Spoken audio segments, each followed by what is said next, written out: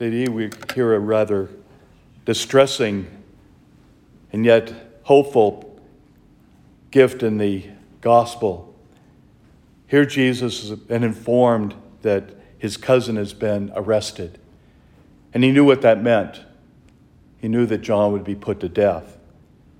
And yet it signaled in him the beginning of a ministry.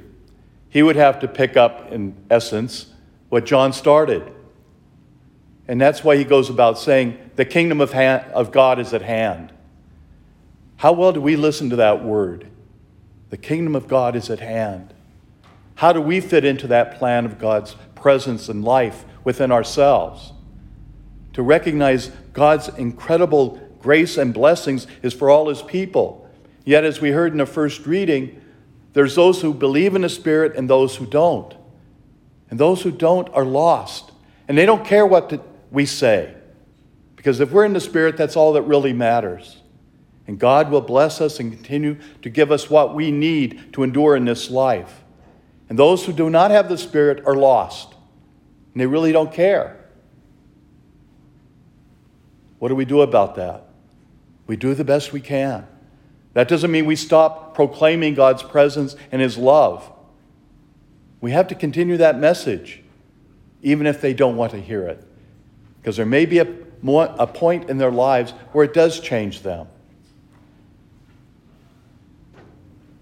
I was fascinated once when I heard that one of the young men who became a priest heard one of my homilies when I was a younger priest, and that changed his whole concept of what it meant to be a minister. Because of that, he became a priest. In another instance where I didn't recognize until another priest told me that one gentleman in which I was in a parish decided to become a deacon because of my preaching. All of us have an opportunity to reach out to someone, whether it's a family member or a member of our community. We have a choice, and we can help them in their life of coming closer to Christ. That is our mission. That's our mission through our baptism. And we've been given the Spirit through our confirmation to be that witness, that means of grace for another person. May the Lord open our hearts to be able to receive that gift and then present it to others.